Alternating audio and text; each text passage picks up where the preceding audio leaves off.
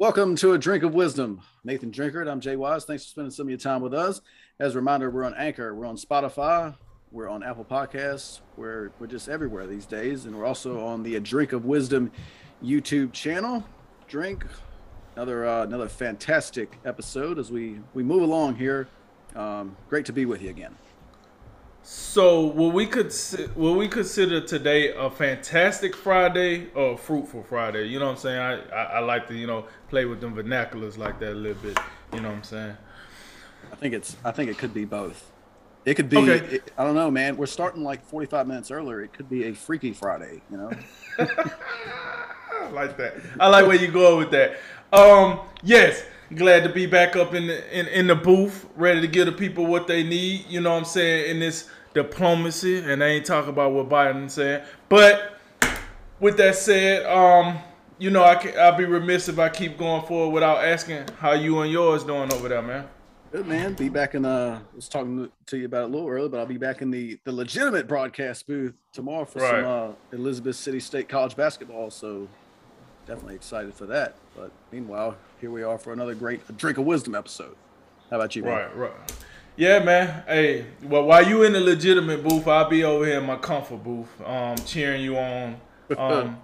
Before we get into that, while you say that, did you want to give a quick little shout out to how they can listen to you if they listen to you, if they want to listen to you, like Yeah, how if all you had that a work? chance, yeah, if you had a chance to listen to the Down East Viking Football Classic, which seems like a lifetime ago, but it was last September. It'll be on the CIAA Sports app. That's the conference that Elizabeth State plays in. The women's game will be at 2. The men's game will be at probably about 4.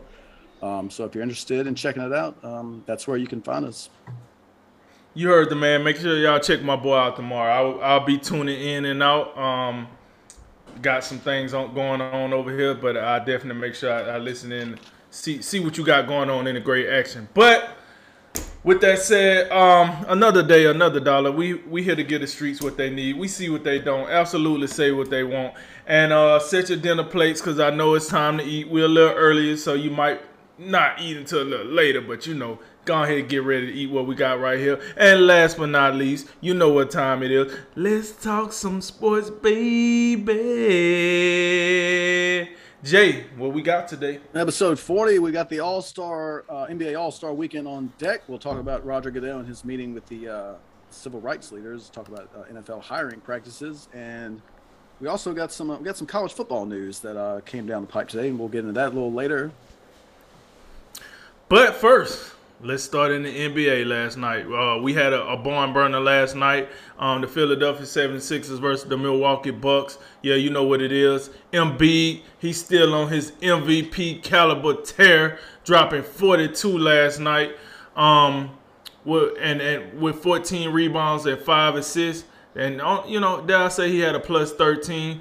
And then on the other side, the reigning champs, led by their leader, Giannis, 32 points, 11 rebounds, 9 assists, and I gotta say this: 2 from 4 for the 3-point line, and 4 for 5 from the free throw line. So for those that like to point those stats out about Giannis, it seems to be getting better.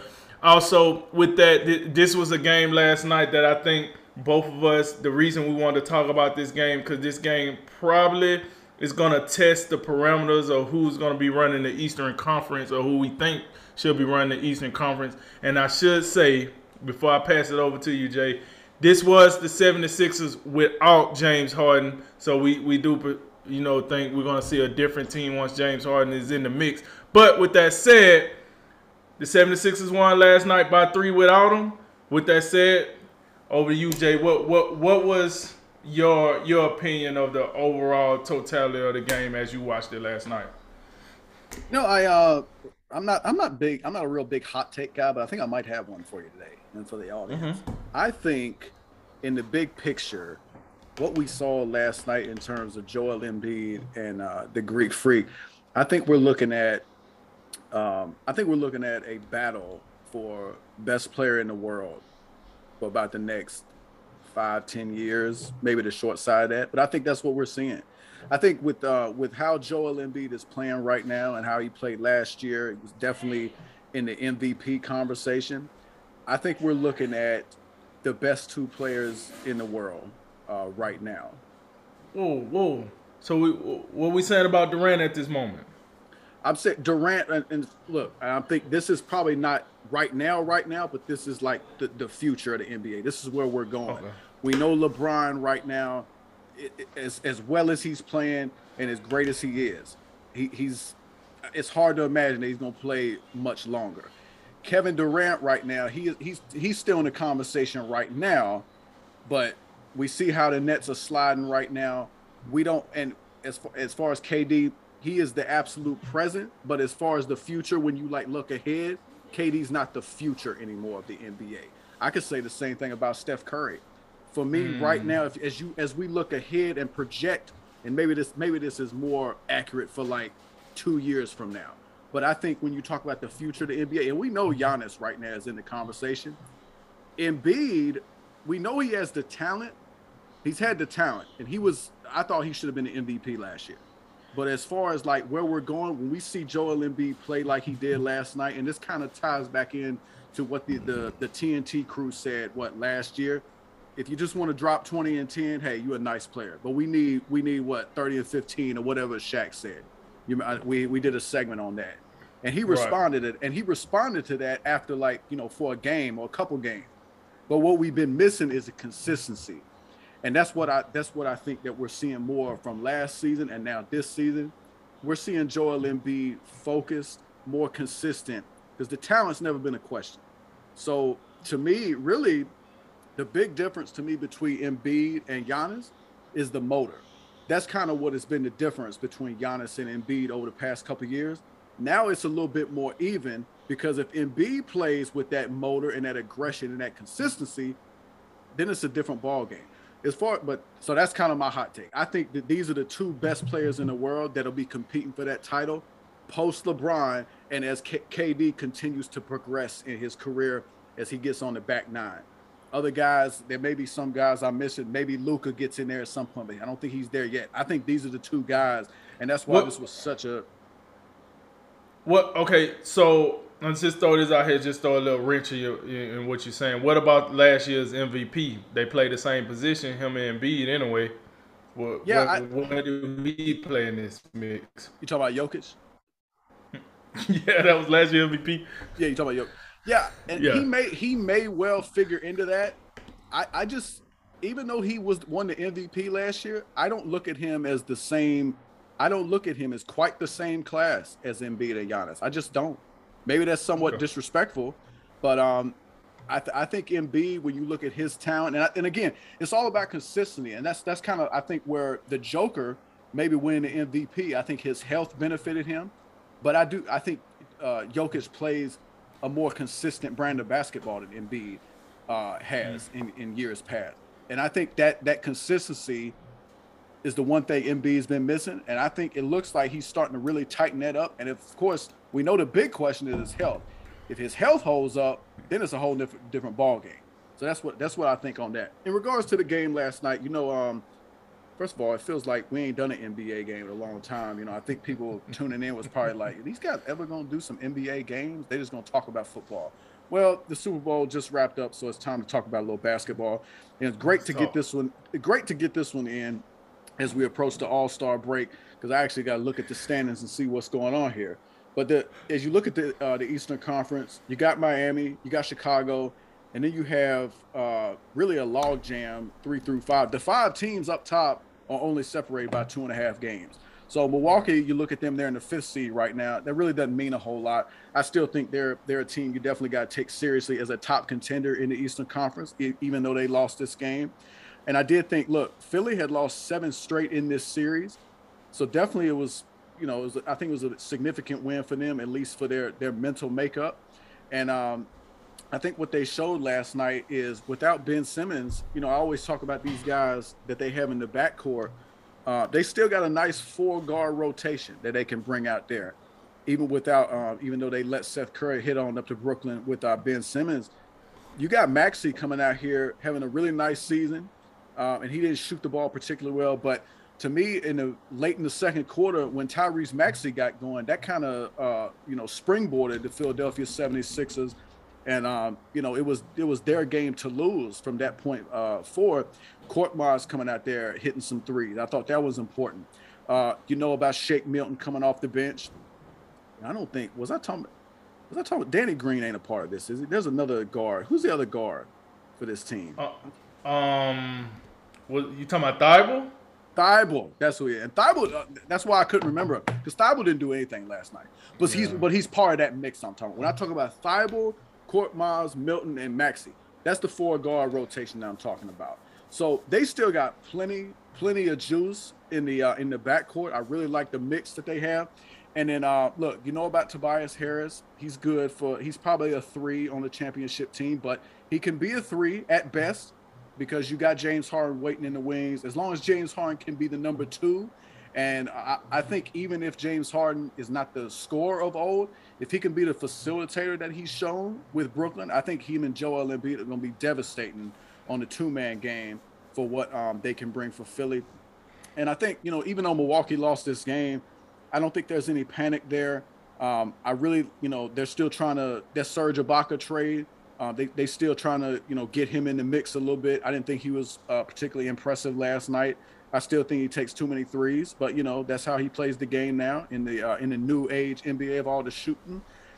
But you know how I feel about Milwaukee. It's I've had this position on Milwaukee for it's been pretty consistent now. Before Holiday arrived, it was Giannis gonna do his thing. What are you gonna get from Middleton and Eric Bledsoe?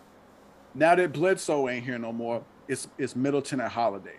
And Middleton, just for the most part, he was not very impressive last night. So when you combine how well Philly played offensively, they shot the ball 50%. I thought that was a little bit uncharacteristic of Milwaukee's defense. I think they're a little bit better than that.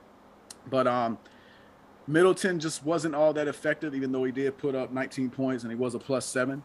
But Middleton, his inefficiency plus their bench, they didn't get anything from their bench last night. So I thought that was the big difference in the game. As far as Giannis, I thought Giannis played a really good game. I just thought he got started a little late. His first half, it was kind of like, where is he? Is he doing anything? And you look at his stat sheet and it's like, oh, he's doing something. I really felt like he got into the game more in the second half. In the fourth quarter, he had an impressive charge. This dude was knocking down jump shots. You know about Giannis, if he starts hitting jump shots consistently, and I'm telling you, if he can go 4 for 5 from the free throw line, and you probably like to get it up to 8 for 10, that's the problem last night. He didn't have as many attempts as he should. But if he shoots the ball with any level consistently, he is definitely a problem.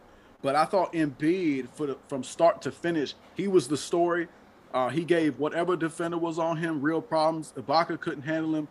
I love me some Bobby Portis, but Bobby Portis just a little bit too. He's a little bit too short and a little bit too small. Embiid's just a bigger guy, and he used his size advantage to really do what he did with those 42 points.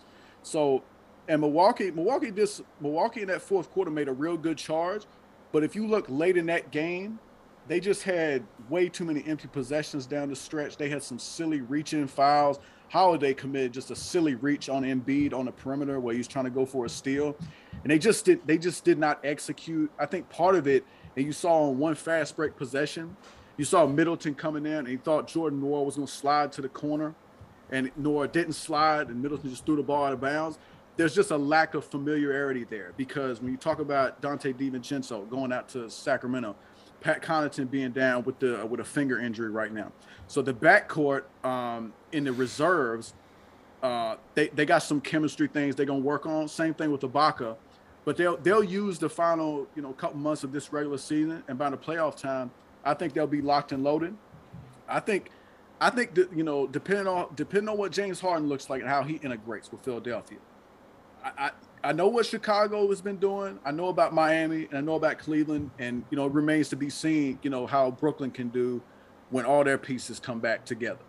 But I think, these two teams, they got as good a shot as anybody as being in the Eastern Conference Finals. Look, and I'm gonna start where you ended. Look, here's the deal for my Chicago fans and my Cleveland fans, and what was another surprise team I seen at the top of the conference? Okay, so boom, Milwaukee. I think those are probably your two. I think Miami probably belongs, I'd say. Yeah, off the strength that Miami was in the finals in the bubble, I give them that. It's my thing is this. Listen, I applaud what Chicago doing. I applaud what Cleveland doing. But when you give me a random Tuesday, Wednesday, and Thursday in the regular season, that's cool. I got to see what you do in the postseason. And that's the reason why I give Miami their flowers. I done seen them do some things in the postseason. I give them that. But, like, right now, if you told me to bet the mortgage on the 76ers versus Chicago or Cleveland, I'm going with the 76ers. If you told me to do that with Milwaukee, I'm going with – I got it. What they did is it's good for the NBA. It's a good storyline. But I haven't seen enough yet. And listen, what Chicago best player right now is DeMar DeRozan. We just seen what he do in the postseason. Cleveland best player right now seem to be Darius Garland. He's fairly young. We don't quite know yet. We got to see more, right? So that said, I agree with you. I think these are the two teams to keep an eye on. I got Miami is in that mix, but be honest, I like Miami. But if you give me 7 games of this type of Embiid or this type of Giannis, I don't know. I think Bam Adebayo will have his work cut out against either one of these teams. Now, to the game last night, here's the deal. One big thing I seen out of this game last night was the grit of both teams. Look, we know the history of the 76ers on the road. They usually are not a good road team. Last night they showed, when you watching this in the first quarter, you like, hey, the Bucks might get the 76ers on out of here the way this looking. They were sluggish, wasn't looking all that good. Called a timeout in the second quarter, and then Tyrese Maxey said, "Yo, hold my Gatorade bottle." And I mean, not to say he did everything by himself, but his effort willed them back into the game. And then I want to say at halftime they had like a 5 or 6 point lead at halftime. It was 8. It was 8. 8. Okay, something. Okay, I knew something like that. Tip in at the with buzzer. the tip in at the buzzer. So then you come out in the second half, and like you said, it was pretty much Philadelphia game to lose, which it seemed that way it was going to happen once the fourth quarter rolled around. Philly started turning over the ball. Then on the very, very last play of the game, George Niang, they got him to step out of bounds or do like some hesitation move where they turned over the ball. So Milwaukee got the last shot. Middleton didn't really get a great shot on the last shot, but Milwaukee did get the last shot of this game. And I think that's just due to the grit of both teams. Like I said, Philly could have packed it in the first half. They did not. The Bucks could have packed it in the second half. They did not. So we had a fantastic finish with that game. Well deserved. And I do agree with you. If Joel Embiid does not get hurt, he should be hands down the MVP. We talked about this. Last year, Joel Embiid, I think maybe we thought his gap was bigger than what it really was with the voters. Because we thought, okay, well, he was hurt. Okay, cool. But he came back. He was playing. It's like his gap was so big before he got hurt, he should still be the MVP. Sadly to say, Jokic was closer than we thought. And that time did cost Joel Embiid, and Jokic ended up being the MVP. Well deserved for him as well, but we thought it was Embiid award to lose. Now this year, it seems to be going that way, if not better, because Embiid seems to be more healthier, and he seems to be taking the game more serious this year. And he knew, I think coming into the season, he knew it was not going to be no Ben Simmons around, so he knew he had to take on more of the load, more of the scoring load. He seems to be playing that way. That's why I'm hoping James Harden comes in and keep this going and don't stagnize Joel Embiid with ISO ball or dribble. Like, listen, the reason they traded for you is because you possess a myriad of skill sets that Ben Simmons didn't quite possess. Like, you can shoot the ball. You can pass the ball. You've been around the league long enough. You have a high IQ of basketball. Now, with all that said, you're playing with one of the best players in the league right now. My problem with James Harden is this. He don't play well when he plays with one of the best players in the league. So that's something to keep the eye on. Every time, correct me if I'm wrong, with his Houston days, because I'm not gonna pacifying for his OKC days because he was young and they traded him away. They didn't know what they quite had. But in his Houston days, anytime he got a second great player, it didn't work out. He had Dwight Howard in probably the tail end of his prime. That didn't work out. He had Chris Paul. That didn't quite work out. Chris Paul got hurt, but we seen the divorce at the end where Chris Paul got traded away. Then he had Westbrook, somewhat still a star. That didn't work out. He gets traded over to Brooklyn. Don't really like the fact that Durant get plays called for him. Kyrie probably rubbed him the wrong way. Now he's with 76ers. We'll see how that work out. But let's just keep in mind, James Harden do have a track record about himself. With all that said, we'll see once he come back to play how that works out. To your point, it should be easy as butter. Because if you can sit here and lob it up to Clint Capella, I have to believe you could do the same thing with Joel Embiid.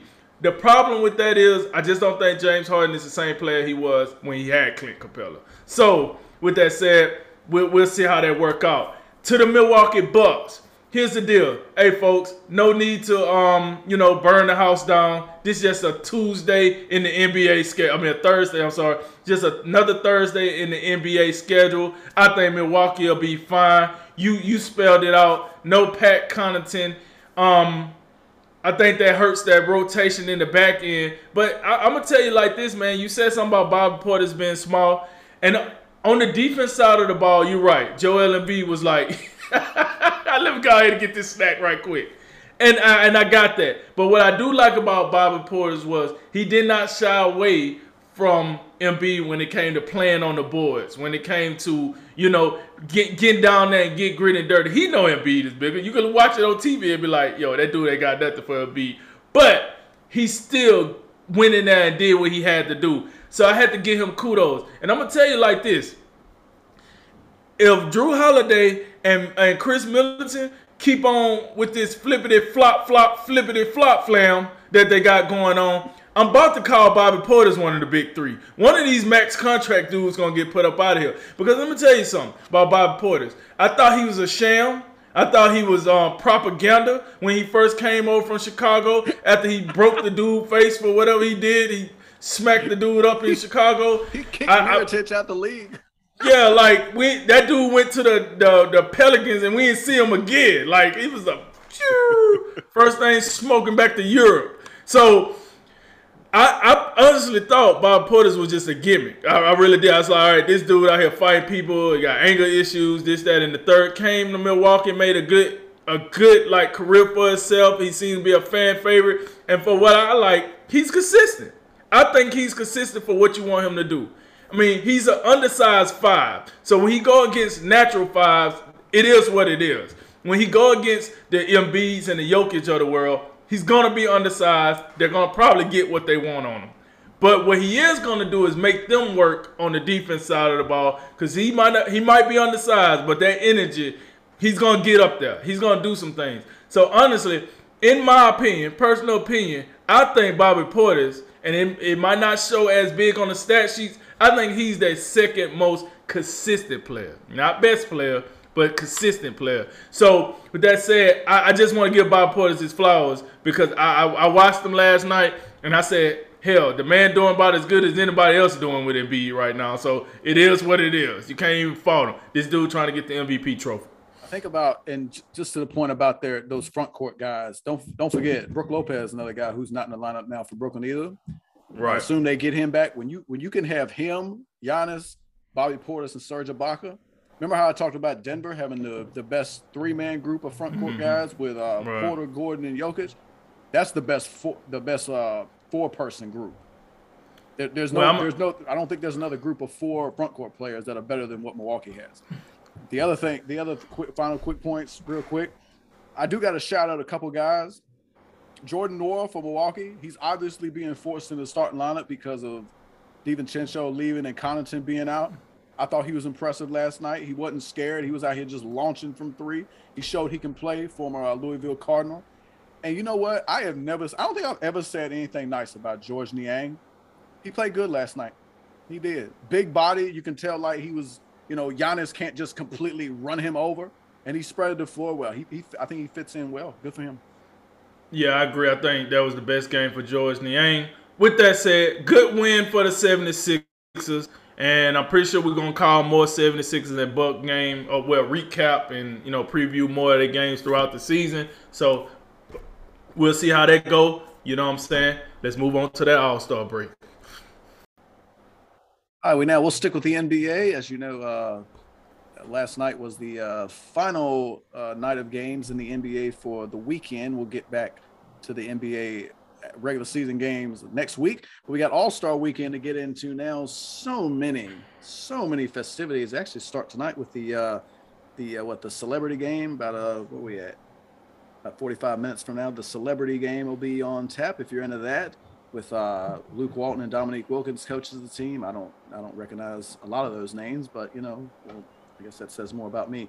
The Rising Stars Challenge will be after that at 9. It's a little bit new format. You got 4 teams out there, coached by some of the all-time greats. And then tomorrow you got the 3 events that really I think is the best part of All-Star Weekend, with the Skills Challenge, the 3-point shootout, and the Slam Dunk Contest. And then on Sunday night, it'll be the actual main event, the 71st All-Star Game, Team Durant and Team LeBron. Drink, what do you? A lot of stuff to get to. Talk about whatever you want. What are you most looking forward to? Well, let me go ahead and cut this workload off a little bit for me right now. I don't give two lamb's tail about this celebrity game, so I'm not gonna say nothing about that. I'm skipping on to the Rising Stars. Listen, so. Team Rick Barry, Team Isaiah Thomas, Team James Worthy, Team Gary Payton. I like the coaches. Right off bat, I'm going to tell you I like the coaches. When I looked at the coaches for the first time, the first thing came to my mind, I was like, Gary Payton, for some reason. Just his competitive nature, I guess. What he do, how he carry himself, how he talk that trash, and what he do in the Big 3 league. I was like, okay, cool. But then I started looking at the teams, right? And I said, before we got on here, I was like, you know what? I like Team Rick Barry, and I still like Team Rick Barry. I think I'm gonna pick that team to win. However, this tournament gonna go, because I think people got to understand All-Star Weekend is gonna look a lot different this year than it looked in the past. So I don't quite know how this is gonna work, but what I do know is I'm rolling with Team Rick Barry, because I like myself some Evan Mobley and some Cade Cunningham and some Jayshawn Tate and some France Wagner. I think it's supposed to be German, so Wagner, or however you say it.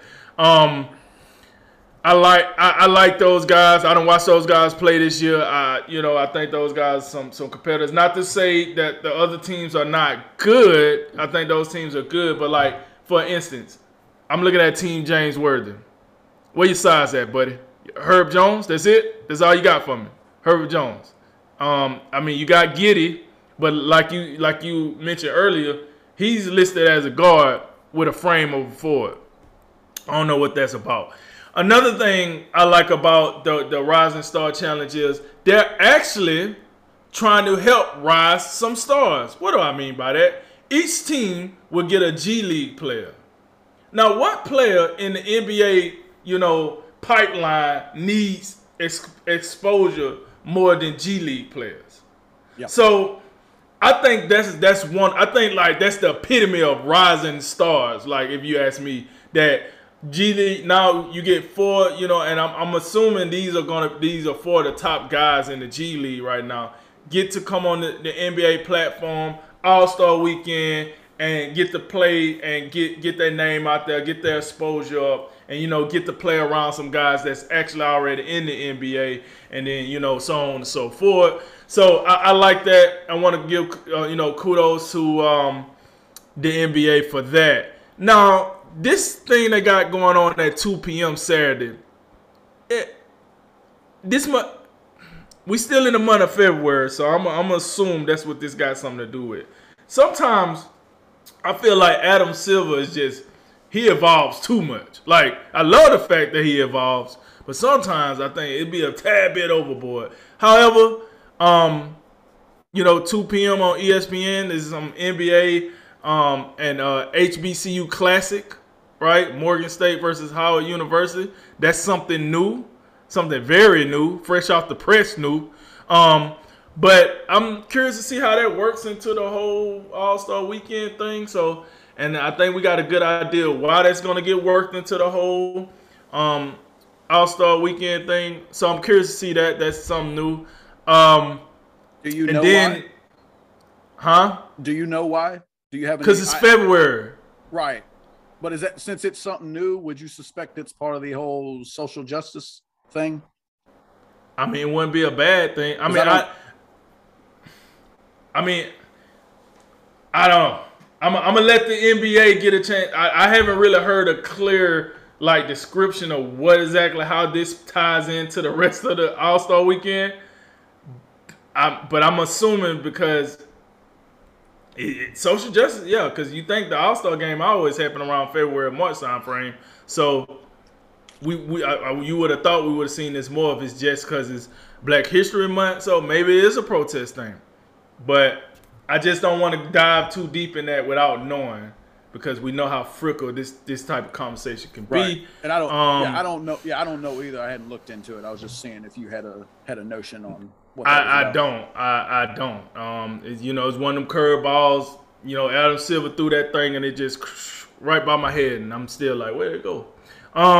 So with that, going down to the skills challenge, it seems as if the skill challenge is going to be different this year. Usually in the skill challenge, we get 4 forward/centers against 4 guards. So, and then it's like one forward/center versus a guard, and they do it until all of them then win. Then they advance, so on and so forth. This year seems a little different.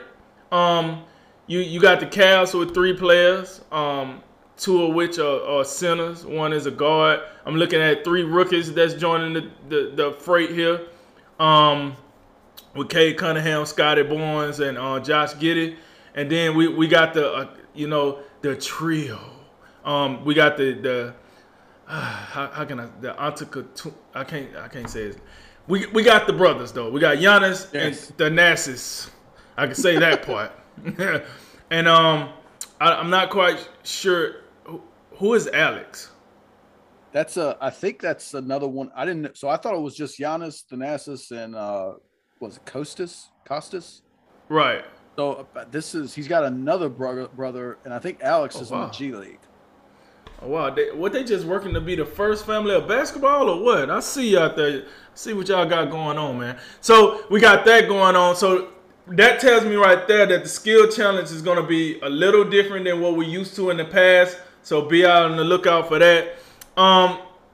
What's turned into increasingly my favorite event of the weekend, the 3-point contest, because it's usually the contest that actually brings out the fire and the competitiveness of the participants. The 3-point contest, which we got C.J. McCullough, Trae Young, Zach LaVine, Desmond Bane, Karl Anthony Towns, Fred VanVleet, Luke Kennard, and Patty Mills. So that's a pretty decent group. We spoil, so we like to see Steph Curry and the Klay Thompsons and guys that usually light it up on a regular basis. But you do got the Trae Youngs, Fred VanVleet, guys, Kennard, guys that put up a lot of threes. So this should still be compelling. This is, like I said, this is my, probably my favorite event of the whole weekend, because I just like how they compete in this. Slam dunk contest, take it for what it's worth. Cole Anthony, that's a guard. I'm curious to see how that's going to go. I'm going to just say Juan Anderson. I'm going to skip out on that middle part. Obi Toppin and Jalen Green. I'm going to be honest with you. I got Obi Toppin in this competition. I think I'd have seen Obi Toppin jump out the gym in a regular game. So he's my favorite going into this. And then Sunday, man, we got all types of stuff going on here. So Sunday at 2 p.m., the Next Gen game. So I guess this is Next Generation. It's 2 G League teams playing against each other. Yep.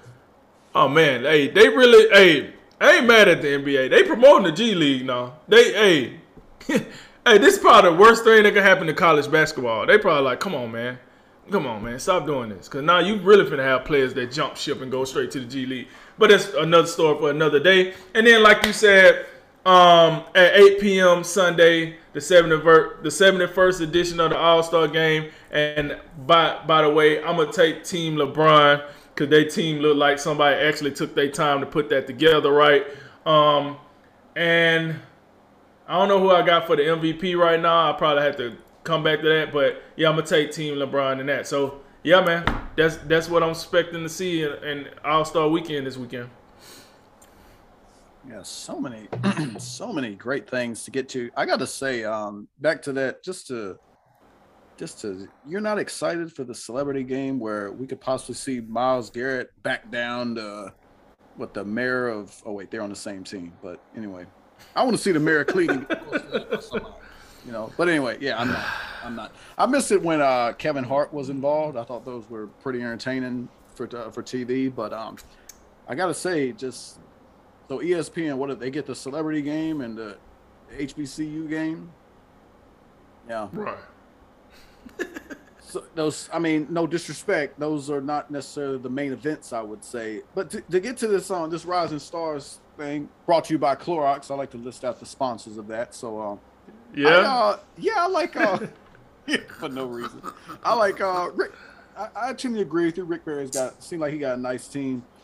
Yeah, with Wagner, Jayshawn Tate, and definitely I like what Mobley's been doing. Big reason that Cleveland's really good this year.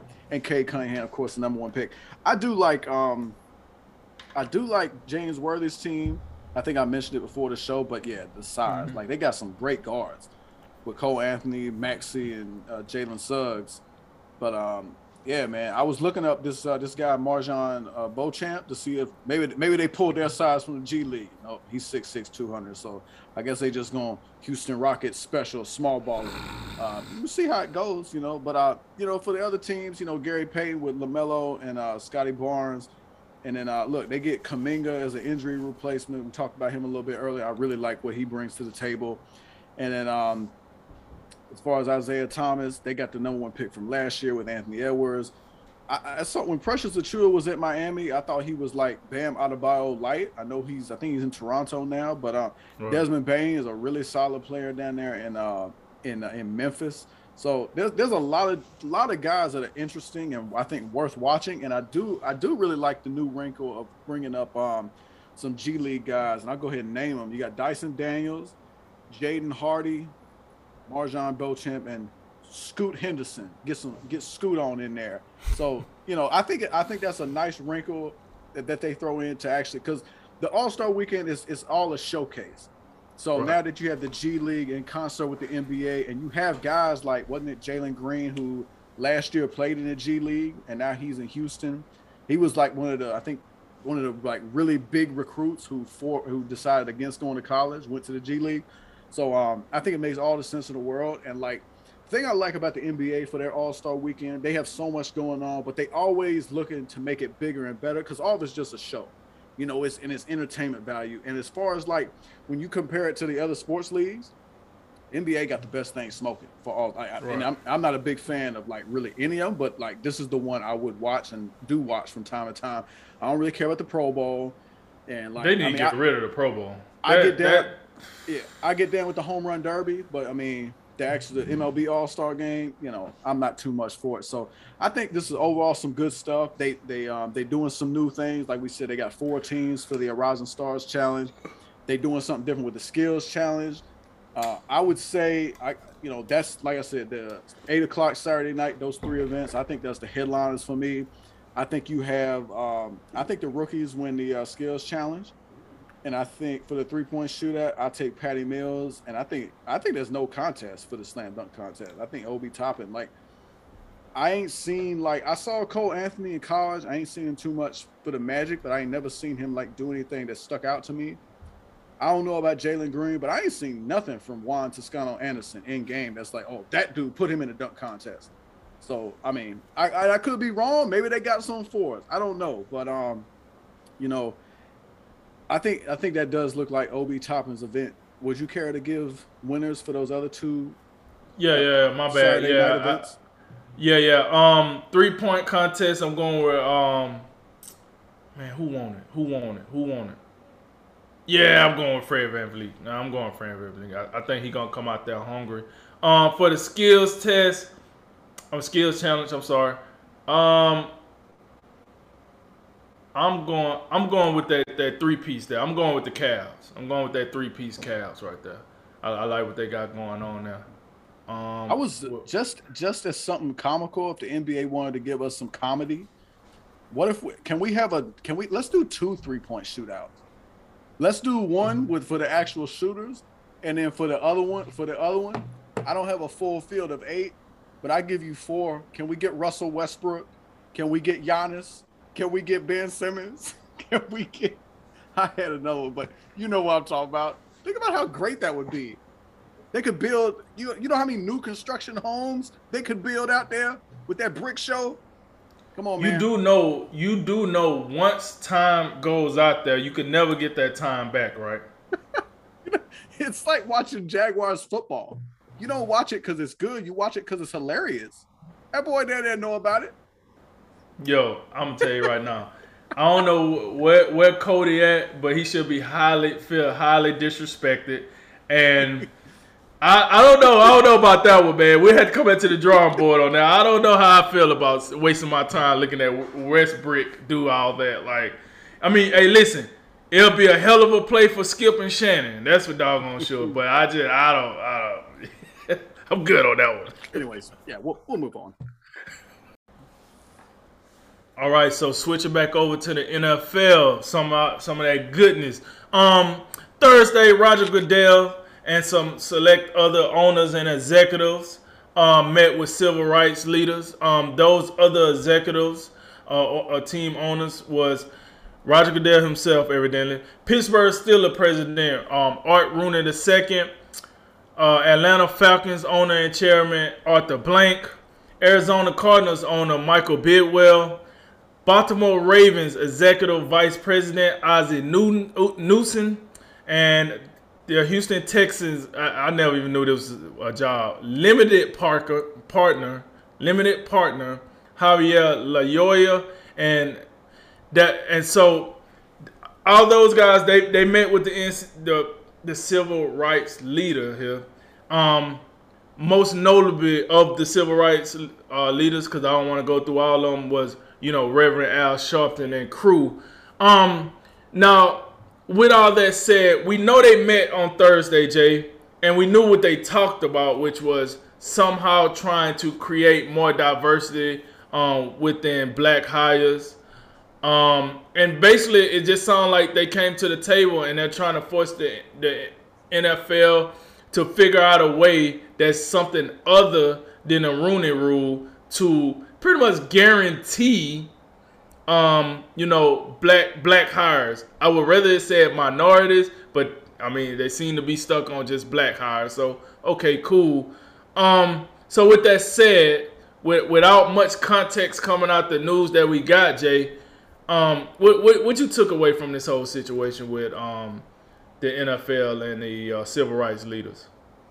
I think just up front, this has to be the continued fallout from the Brian Flores lawsuit. Just to be clear about where we're coming from and all this, it's hard to know. It's hard to do more than speculate because we don't really know anything, substantive about what was said. We just know the general, like the subject of what was being talked about.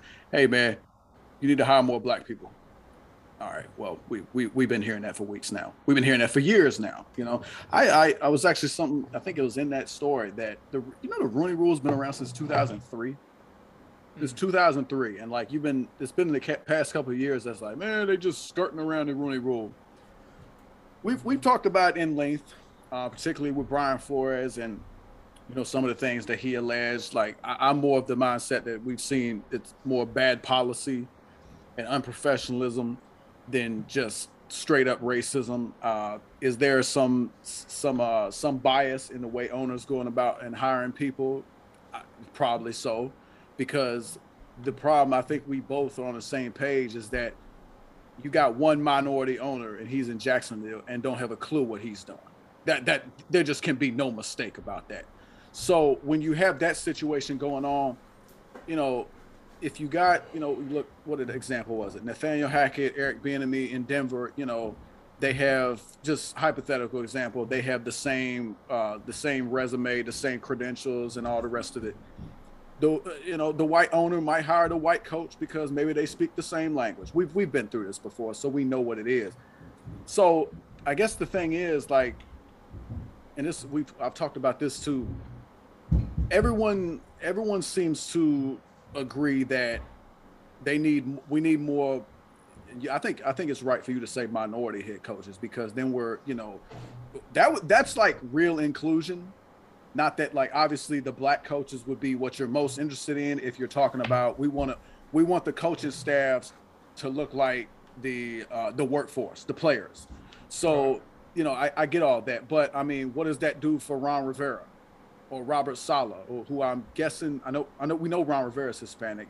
I don't quite know what Saleh is. He seemed like that seemed like a Hispanic name. I don't know, man. I don't get pigeonholed on these type of things. But I guess so. If you're these, you know, from what I read, they're looking for drastic changes. So what does that mean? Does that mean, I gotta believe, the only conclusion I can come to is, if you really want to reach a specific goal, you have to set a specific goal. You have to set a quota. And what quota, you know, for me, what quota is acceptable? Is it 24 out of 32, 75% of the head coaching job, black men? What would be acceptable? I don't know. I think, as usual, and I know this might sound like a broken record, but we're focused on the wrong thing. We should be focused on who is the best person, man, in most senses in the NFL, I'd probably say a man, for the job. And we're not doing that. And that's why, and I also just, I don't know if these things are connected, but I did notice that this Roger Goodell civil rights thing happened to break just about, I think that was last night I saw it via the Associated Press. And then today you have a story about, Roger Goodell looking for a contract extension. Oh, you don't say. So Roger Goodell out here, yeah, we need to do better in diversity. Hey, you negotiating a new contract, right? Okay. So, I mean, that just, I don't know if one has anything to do with the other, but I will say just optically, Roger Goodell, you just want to keep your job. And obviously, I don't even know, like, if you're Roger Goodell, do you really enjoy getting booed every draft day and draft night? Like, you have to pick. I think he do, though. It's kind of like, I look at it kind of like when I watch Floyd Mayweather fights and he walks into the arena and everybody's booing him. Because I'm gonna tell you why. Because if they're there to boo you, they had to pay to get there, or whatever. Like, if it's free or they pay or whatever. So you think about it, it's the same thing as if they're cheering you, because they're there and they're waiting on you to boo you, just like they would wait on you to cheer for you. So I think he do like it. And before you finish, I do think he deserves to get a new contract, and I think he will get a new contract, because this is the wrong time to be trying to bring in a new commissioner. I don't think you want to do that quite right now, but that's just my 2 cents on that. You know, to that point, what if you did, though? What if you did bring in a black commissioner? Why don't we start there?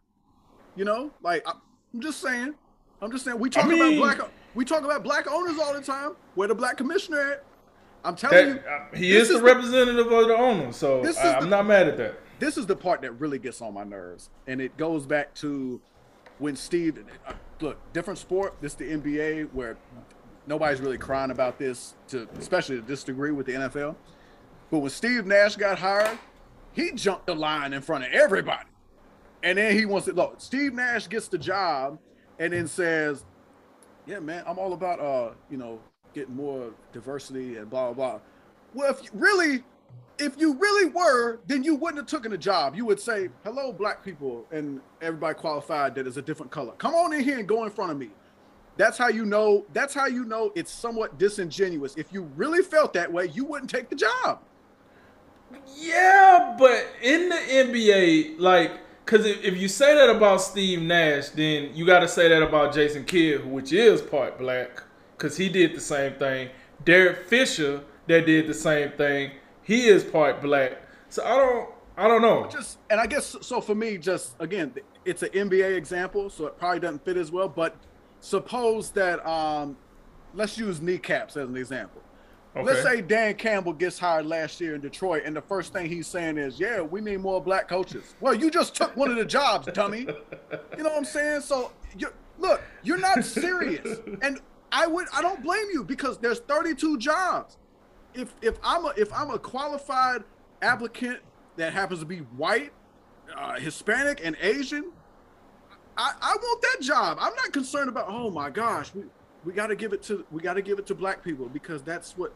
No, I want that job because I think unless I'm not the best person, but if I'm the best candidate and I believe that and I nailed the interview, I want that job. As usual, I think we're talking about the wrong thing. Oh yeah. So so here's where I lay with that. First of all, I want to give kudos to Roger Goodell and those owners or executives, the ones that help represent the NFL and that talk to the numerous of civil rights leaders. And because honestly, if the NFL didn't do anything, I think it'll just keep chugging along like it's been. I mean, listen, NFL is the king of sports TV right now. It is what it is. And whether you like the current circumstance, for every fan that stopped watching it for one reason, is another fan that'll start watching it for another reason. So I do respect the fact that the NFL care enough to try to come up with a solution here. Will they come up with one? We don't know. We don't even know what the hell they even talked about in this meeting. But it is possible that something could come out of this. So I do respect that. Also, I just would have liked it if it was like, I like that it was civil rights leader there, but I wouldn't mind seeing a representative for, I don't know, the Hispanic community, a representative for the Asian community. Because my thing is this, if we keep going down this road, we're just making this a black and white thing. And I got it. If you want to say, well, we was the ones in slavery, okay, that's true. But are we really saying that the coaches in the NFL should be just black or white? I don't know. Ron Rivera looked like a damn good coach. He ain't black or white. Yeah. So, I'm for the word diversity. Not just for my people. I am for the word diversity. Now, like you said, if it's a thing that, listen, it ain't 70% Hispanic or 70% Asian or 70% Arab. It's 70% black. Okay, I understand that.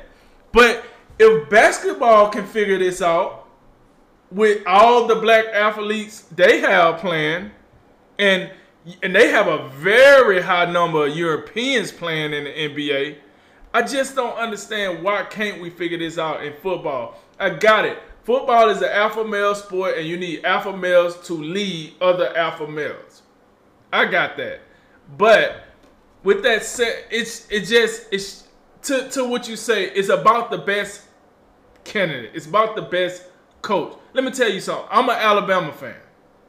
University of Alabama. Our head coach has been white since Nick.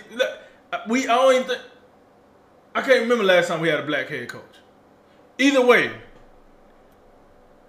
the best candidate for the job was Nick Saban. Nick Saban then came in there and broke all type of race barriers. So I just say that to say, just because a coach is white don't mean like the owner doesn't like black people or, the owner doesn't like minorities. It's like you said, it's all about the language.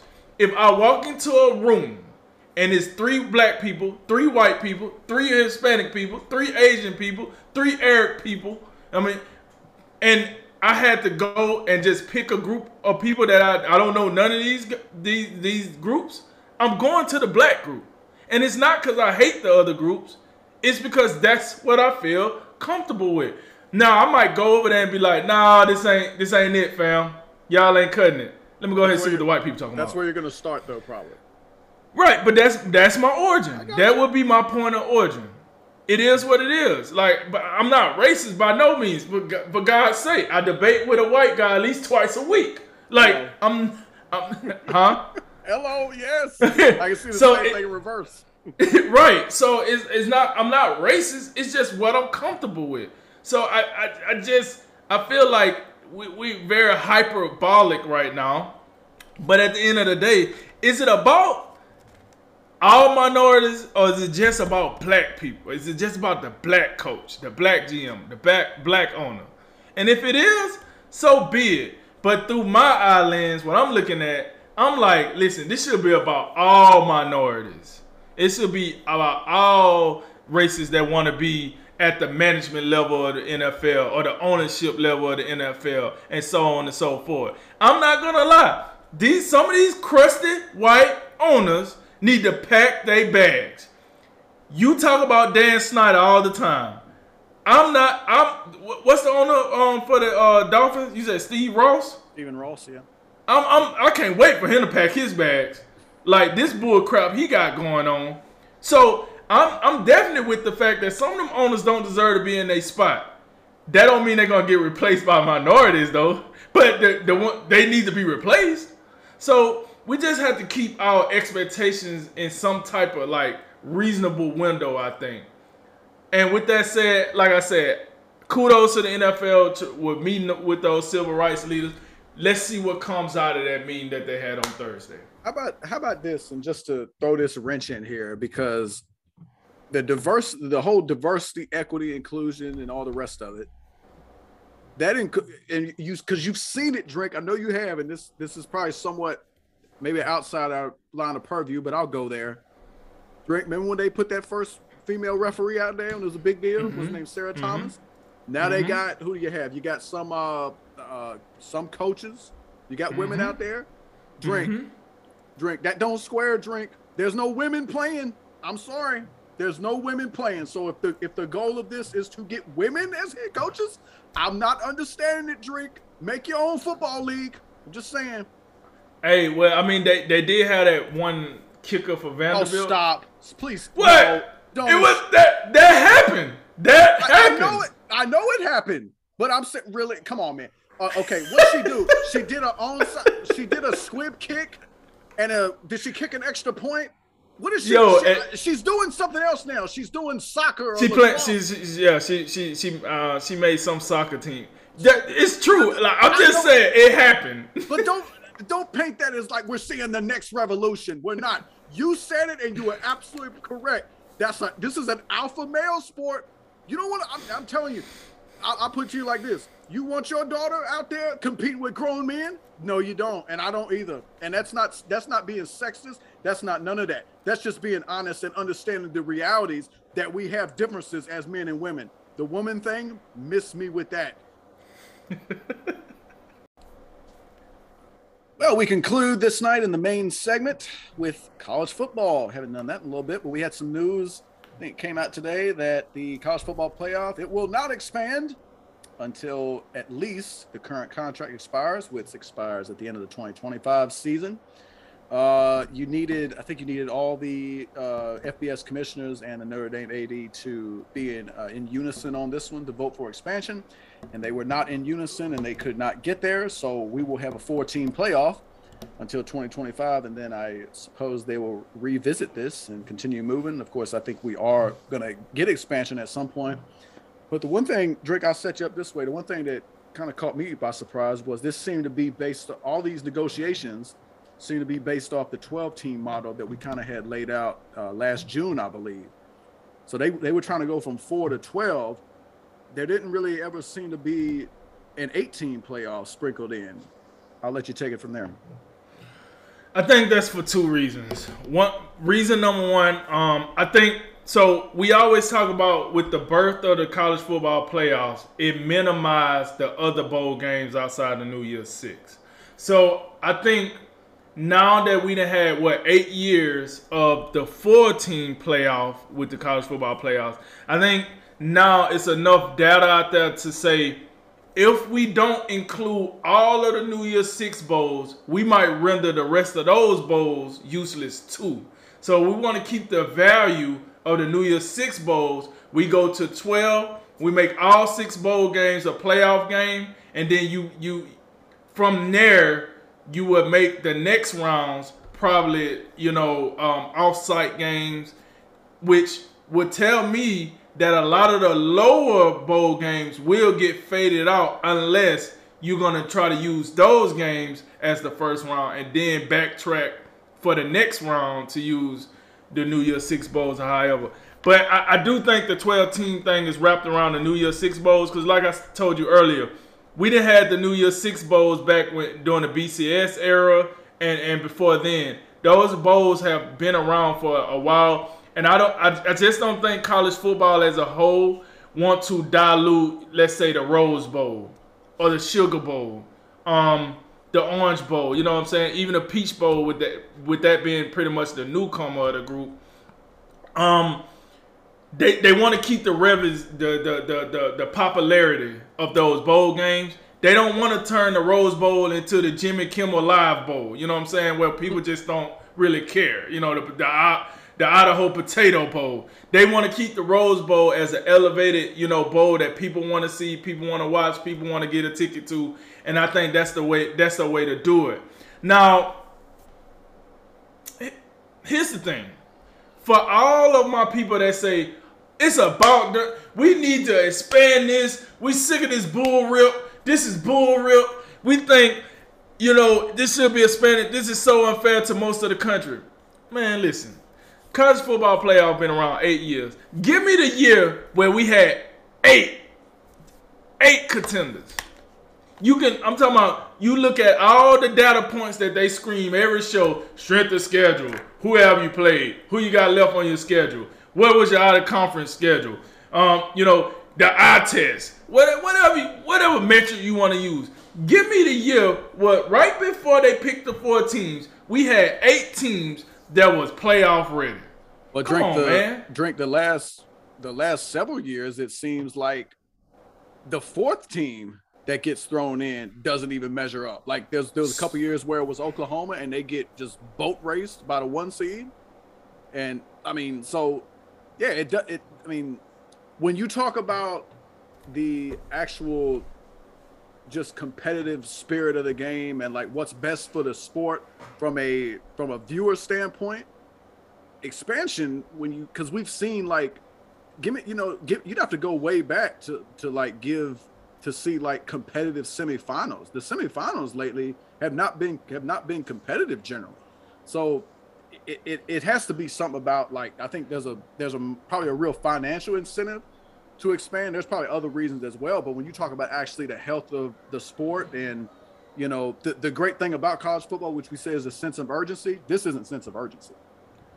I think the very first year of the playoffs was the only year that come to my mind where I say, oh, all the games was competitive. I mean, Ohio State did pull away from Oregon a little bit towards the end of the national championship, but we seen how Ohio State and Alabama ended. Then we see how Florida State versus Oregon ended.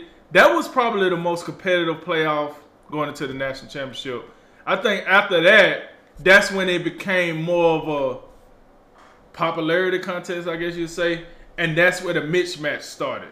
That's where, like, everybody was, oh, yeah, we got to put it in the Big 12. We got to put it in the SEC. We got to put it in the AAC. Whatever the case might be. So, with that said, I am glad that the management committee decided, no, we just can't agree on this and we shouldn't do it. Because, like, it's all about money. Sometimes the product that you got, you make enough money off of it. I know it's a business. You can never make enough money. But it does become a time where you try to do too much and then you kind of killing your own product. And another argument I heard about expansion is, well, if you expand, you minimize players opting out. Let's be clear here. Players was opting out before the playoffs became a thing. They wasn't opting out to the level that they're opting out now. And it was not highly profiled like it is now. Like as soon as the championship weekend is done, we sitting over here waiting to see who's gonna opt out now. If your team ain't in the playoffs, I'm pretty sure the best players on your team, they ain't playing if they in a regular, New Year's Six bowl. Only if you're in a playoff game can you kind of guarantee that your players will play. I think. What do you think about that? Like, because to me, if you go to 12-team expansion, like if you're a high profile prospect on a 10, 11, 12 seed, I think you still opt out, because now you have what? If you make it to the championship game, you're going to play another 4 games, and the likelihood of, I don't think it's worth. You're not. I mean, whatever 12 seed, if it's some FBS school, you're not beating Alabama or Georgia. Like, it's just not happening. So I don't think. I think you're still going to see the opt outs, as you say. Yeah, I think you get one game. I think you get one game out of all of them. And the reason I say that is because, yeah, you might not beat those teams, but like a Desmond Ridder, for example, Alabama pretty much balled him up. However, his draft stock actually rose because of the fact that he played that game against Alabama. Because you got to understand, with the playoffs, right, that's more eyes coming to the set. So this might be your best opportunity to audition for the NFL. So if you sit out of a playoff game, now I ain't talking about the Michigan Tire Bowl. Yeah, no, whatever. I don't think the NFL is going to hold that against you. But if you're in what we consider a playoff game and you just don't play, you know what I'm saying? Oh, I'm sitting out getting ready for the NFL. I think that can look bad, because if you're playing at Alabama, you're playing at Georgia, you're playing at Michigan, you're playing at Notre Dame, you're playing at USC, like that's gonna have a lot of eyes on them. So what the hell you mean you ain't gonna play? Because? I definitely. Yeah, from that perspective, it definitely makes sense for like a group of 5 team. I still think, like, for, if it's a Ole Miss at like an 11 or 12 seed, like I think it's still possible where you could have guys, sit out in that case, because those guys, there's gonna be enough tape on them from high quality competition. But to the other point, like if you win, let's just say we get at least one game. Well, okay, I'll play that one game. If you somehow win, then like you can't stop playing in that case, I don't think. So I'm just saying there is some still like injury risk, which is the whole point of guys opting out of these bowl games.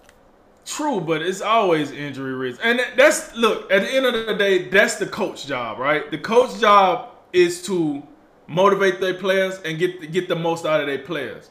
But like if you got a player that's just like, he just ain't gonna play because he's gonna get hurt. I mean, you gotta let them know you can get hurt at the combine. Then what? Like I don't. You can get hurt at any time. You know what I'm saying? And it's kind of like your legacy is on the line. But here's my thing. This is why the 12-team playoff is ridiculous, because you're gonna have a bunch of teams where you just like, wait, what? They lost 4 games.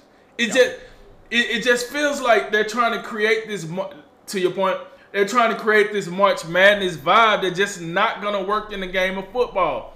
One game is too rough on these young men's body to be, okay, we won this week. Now let's go to next week. The 14 playoff is nice, because all it is your bowl game with a +1. Right. That's all it is. Yeah, you get to this point, and what you're adding 3 or 4 maybe. So then you're like, plus the regular season, plus a conference title game, likely you're going to be looking at maybe 16 games, which now you're in the NFL. And that's the thing. And that's another thing. What do you do about the regular season? Do you shorten that? Because what we do know is the academic schedule doesn't change for athletes. They just find a way around it. Bring tutors on the road, take tests on the road, whatever the case might be. Now, usually where you usually get a break and you can do, your academic requirements, and you get a week and you get to go home and all that, you probably won't get all that now. If you're accelerating the playoffs and now you're playing 4 extra games that matters on top of it. Can't lose this guy. I need him for this game. Can't lose this guy. You don't get those breaks. And I do think it's more taxing on the college player because of what their criteria is, what their requirement is. It's not like the NFL. In the NFL, all I do is play football. That's it. If I want to be rich and famous, I go shoot commercials, I go get in movies, I go do this, I go do whatever. But that's my decision. In college, these guys are still required to do schoolwork. It's still required to take tests. It's still required to be a student. Yet it's still you out here giving them a professional schedule. I don't get it. So you're gonna force these guys to play more football, and then you're gonna force teams that shouldn't even be there I don't know, man. I don't understand why we in such a rush for expansion, other than the fact that it's conferences out there that believe they would never get a fair shake unless we expand. They may or may not be right. I feel like play better, but we just seen the best the AAC had to offer. The best the group of five had to offer. Because no matter what you say about Cincinnati, I think it's pretty clear that Cincinnati was the best group of five team that they had to offer this season and probably the season before that. They got into the playoffs, and you seen what happened. And then everybody want to say, "Well, that's Alabama. That wasn't a fair fight." That's the point. Yeah, that's the point. Right. That is the point. It's never gonna be a fair fight because. Yep. It's hard for them to recruit to the level of the other participants. Even if they would have played Georgia, it would have been an unfair fight. They would have played Michigan, unfair fight. Listen, you go around, you play Indiana, you play Notre Dame. Just because you play two teams doesn't mean you're ready to play with the elite committee, the elite, group of college football. And then even to the fact of the Pac-12, and the rest of the ACC outside of Clemson, and the Big 12. It's like, come on, man. Y'all know what time it is. Why you think Lincoln Riley left, man? He knew what time it was. He's like, come on, man. I can't make it happen here. I'm out of here. Why you think Brian Kelly left Notre Dame to get to LSU? I can't make it happen with this talent, man. I got to go somewhere where I can get this talent. It's like that. It is what it is. You know what I'm saying? So, not to take, I could go on about this forever. But with this said, I'm glad they stand to 4 teams to 2025. We'll see what they do afterwards. All these teams are crying about their revenue. Well, I'm sorry. The SEC is just like the NFL right now. They're the cash cow of the SEC is the cash cow of college football, but the NFL is the cash cow of all sports right now. It is what it is. Everybody want a piece of the NFL. Everybody want a piece of the SEC. It's not their fault. You don't like it? Do something about it. Play better. Beat them. At the end of the day, that's what all this is about. If you don't want to see 2 SEC teams in there, beat them when you have the shot to beat them. Other than that, stop crying about who's getting what. Because the SEC, I guarantee you Alabama didn't care to play Cincinnati, but if you're going to give us Cincinnati, we're going to play them. Georgia was like, okay, whatever. We'll rather be the 1 seed and get Cincinnati, but if you want to give us Michigan, we're going to play them and we're going to beat them. And what are we crying about? Where's the competitive spirit? Oh, there's no competitive spirit now. Everybody want a trophy. Everybody want to be included. That's a cool message we send out college football. Cool message. Yeah, I guess if you're a proponent of the whole equity bit, as far as the NFL, and it's what we talked about the last segment, and you'd probably be for expansion because you'd want more inclusion. I just had to say that. But look, man, I'm with this. I think this is a good decision. At least let's hang out at 4 teams. I'm sure they'll come back to it at a later date, and everybody get back on the same page. And I think we're headed to expansion, right or wrong. What's good for the sport, what's not good for the sport, because I mean, I do think it has a little bit of that feel like everybody got to get a trophy. Everybody at least got an opportunity to get the trophy, because we know the Pac-12 is just over here, just like they just cannot get out their own way. Whether it's Oregon, whether it's Utah, whoever it is, they just wind up tripping over themselves and falling down before they get to the finish line. Because Oregon had a chance to get in last year, but they couldn't do it. And now you have. It just increasingly looks like the SEC is just a juggernaut, They'll get Oklahoma in there. They'll get Texas in there. I don't think that's that huge a deal for those two schools, but it will like buffer the rest of the conference, and they will be stronger. I just think both schools are going to struggle somewhat. And so you have the SEC doing what they're doing. You have the Big Ten, which is solid. They're the #2 conference, and you can get like Ohio State belongs. Generally when they play against the SEC team, they don't get just killed. But like when you move beyond some of those top tier Big Ten schools, and then you move over to the Big 12 and the ACC, minus Clemson, we saw Clemson take a step back, and then generally the Pac-12, you just get to a point where as I said, we be having trouble getting a fourth school in here. It's just like, oh man, who? Because a couple years ago it was Alabama, Ohio State, Clemson. Like clear as day, those are the three best teams. Now we gotta get a fourth one. Who is the fourth one? All right, come on in, Oklahoma. Take your 17-point beat down and get out of here and try again next year. So, man, when you just go to what I just described, and now you're gonna go down to try to figure out what's the difference between the 12th team against the 13th team. Like, what are we even talking about? Because neither of those teams are winning it all in all likelihood. There's a reason that before a couple years ago, no 16 seed in the NCAA tournament had beat a 1 seed. It's just a different level of competition. Like Virginia, of course, had to muck it up before they won it all the very next season. But I mean, whatever, 1 in 100, or I don't know what it is, but it's just you just don't happen. And so, and even the Cinderella stories that make it, they win a game, they win another game. The only really example I can come up with to where a Cinderella, what do they call them? Whatever, the equivalent of the FCS college, a mid-major. I'm thinking of George Mason when I think Jim Larinaga was the coach and they made the Final Four. Outside of that, I'm not really coming up with much. You might have a team get past the first weekend every now and again and make a little noise. I mean, Loyola Chicago as well, But generally, those teams don't win, and it'll be the same thing in college football. Maybe them Brad Stevens led Butler teams probably.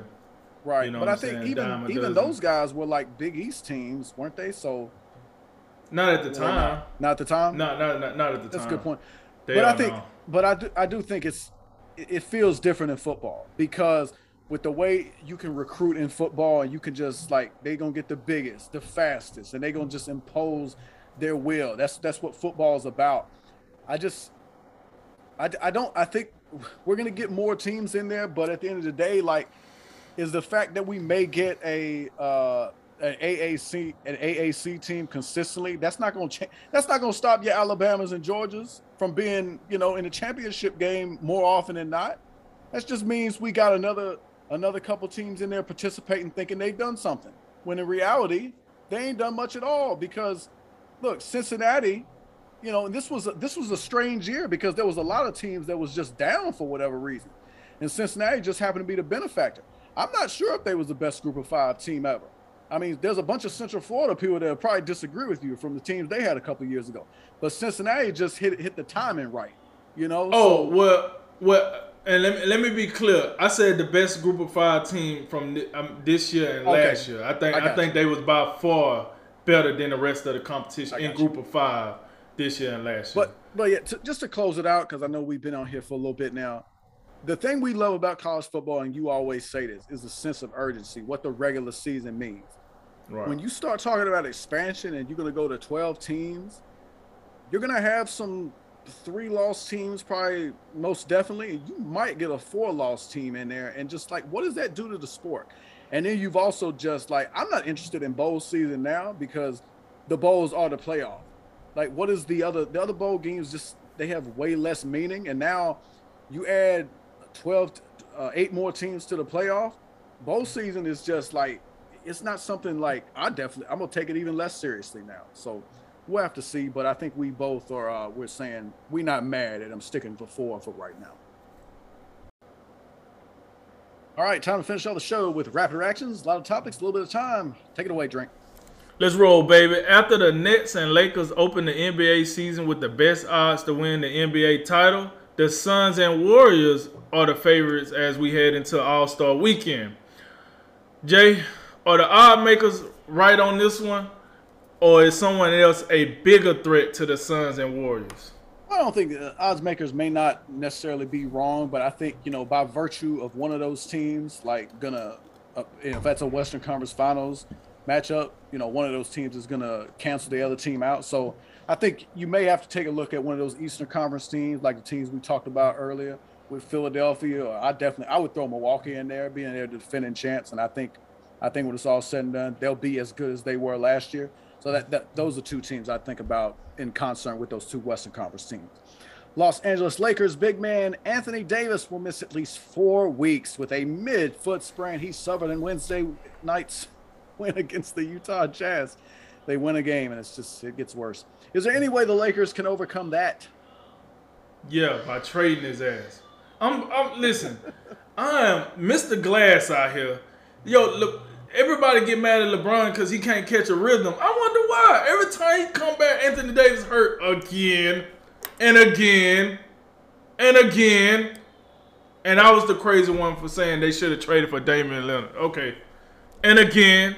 No, they can't overcome it. Listen, if they roll into the playoffs, they should be used to playing enough games without Anthony Davis. But they roll into the playoffs, they might get past the first series if they're not in the play-in tournament, but the second series they cooked.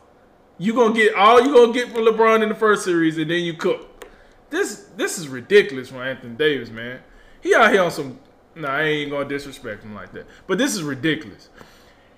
In what appears to be a move to persuade Aaron Rodgers to remain in Green Bay, the Packers have brought back Tom Clemens as quarterback coach. The same job he had from 2006 to 2016.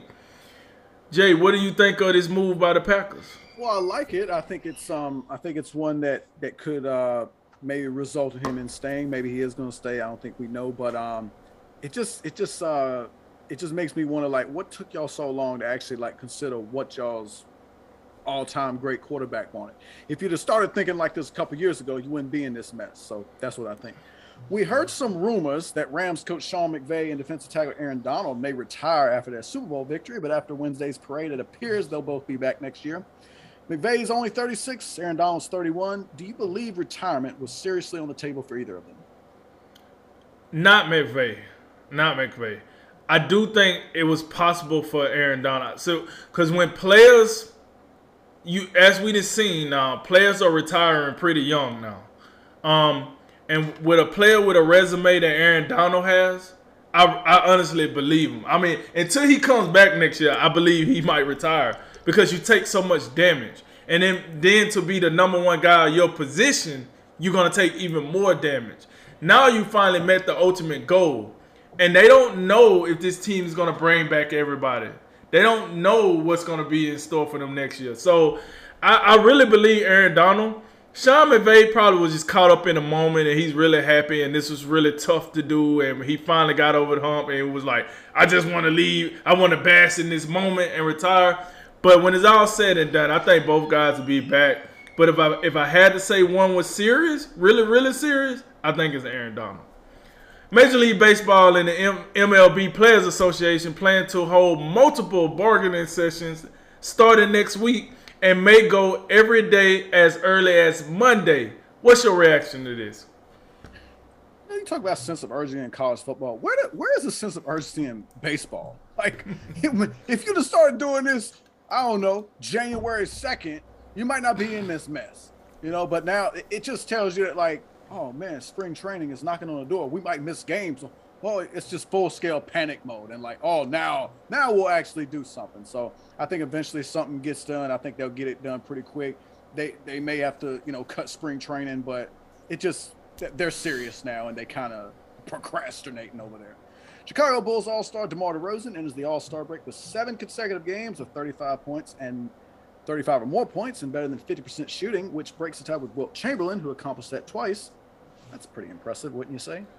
I'm going to say this. You break a record of Wilt Chamberlain, you're probably doing something right. Pretty impressive. Like I said earlier in the show, man, DeMar DeRozan, when it comes to the regular season, he puts on a clinic. He came over here to the Western Conference. He was some mid. Now he done got back to the Eastern Conference, He back being that loud pack again. Once again, though, that's only good for the regular season. Give me some of this in the postseason, DeRozan, and sign me up. Michigan football coach Jim Harbaugh will be paid $7.7 million and $5 million this season. I don't know why I'm struggling with that. Up to $7.6 million in his final year of his contract, which runs through the 2026 season. Do you think Harbaugh will be at Michigan for his entire contract? I don't think so. I don't really believe him when he says like, "Oh man, I just dipped my toe in the NFL interview." One time. I think he's a guy who's always going to be highly coveted based off his work with the San Francisco 49ers. He's been successful wherever he's been. So I don't know. I think he's just one of those guys. He's going to move around a lot during his entire coaching career. Tomorrow evening at 5 p.m. Eastern on ESPN Plus, it's Khan versus Brook at the Manchester Arena in the UK. A showdown between two of the UK's biggest stars, Amir Khan and Kell Brooks. Drink, what will be the outcome of that one? Well, listen, first of all, this match is probably about 10, 12 years overdue. Here's the thing. Both of these guys been hell of a competitors in the welterweight division. Now, this fight is not going at the welterweight. It's a catchweight.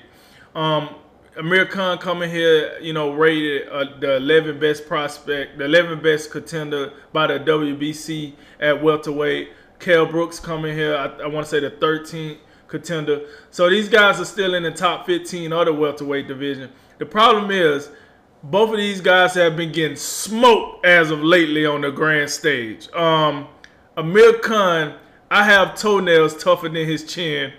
And Kell Brooks, listen, ever since he had the fight with Errol Spence Jr. in the UK and Errol Spence pretty much broke his socket bone, he hasn't been the same.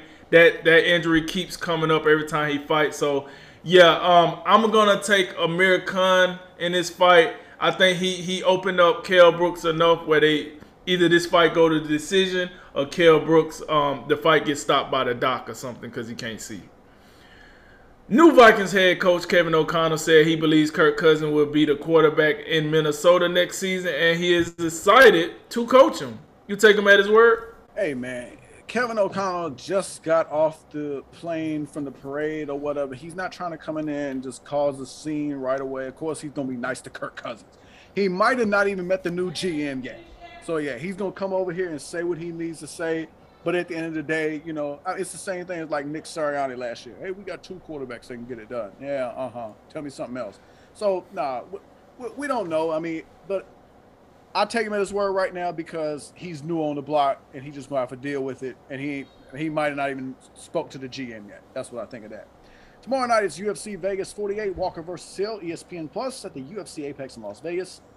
We got a main event at a light heavyweight bout between the number 10 ranked Johnny Walker and the number 12 contender Jamal Hill. Drink, who wins? I'm going to take Johnny Walker. I think Johnny Walker got his stride back a little bit. He kind of hit some low points here not too long ago. He coming back here. I'm going to take Johnny Walker by knockout. I like the Jamal Hill. I just don't know if he didn't fought the level of competition that makes me, believe in him as much. I done seen Johnny Walker against some of the more elite talent. I'm going to take Johnny Walker by stoppage. All right, well, that concludes tonight's Drink of Wisdom. As always, like, listen, share, subscribe. Thank you for joining us. And I'll be in Elizabeth City calling some college basketball. We'll see you there. Right. And I'm Nathan Drinker. And remember, make tomorrow better than today and make today better than yesterday. And you know what we going to do. We going to holler at you until next time, baby.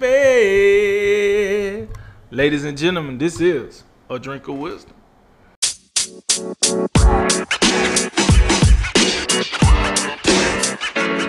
know, man.